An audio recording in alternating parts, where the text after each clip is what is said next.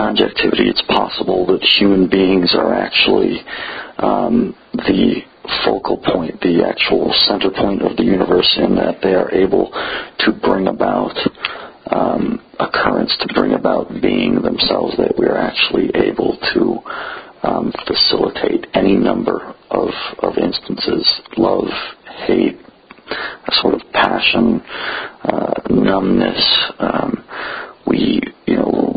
Almost anything conceivable we can bring about through any X, Y, and Z variety of action or determination. Both of which words need clarification, but this can all, anything can concress within us, and it doesn't necessarily need to be taken from an outside source, which is like Plato's forms, which has been the festering or kind of burgeoning concept, which non-jectivity has been taken, that we take on these things from an outside source.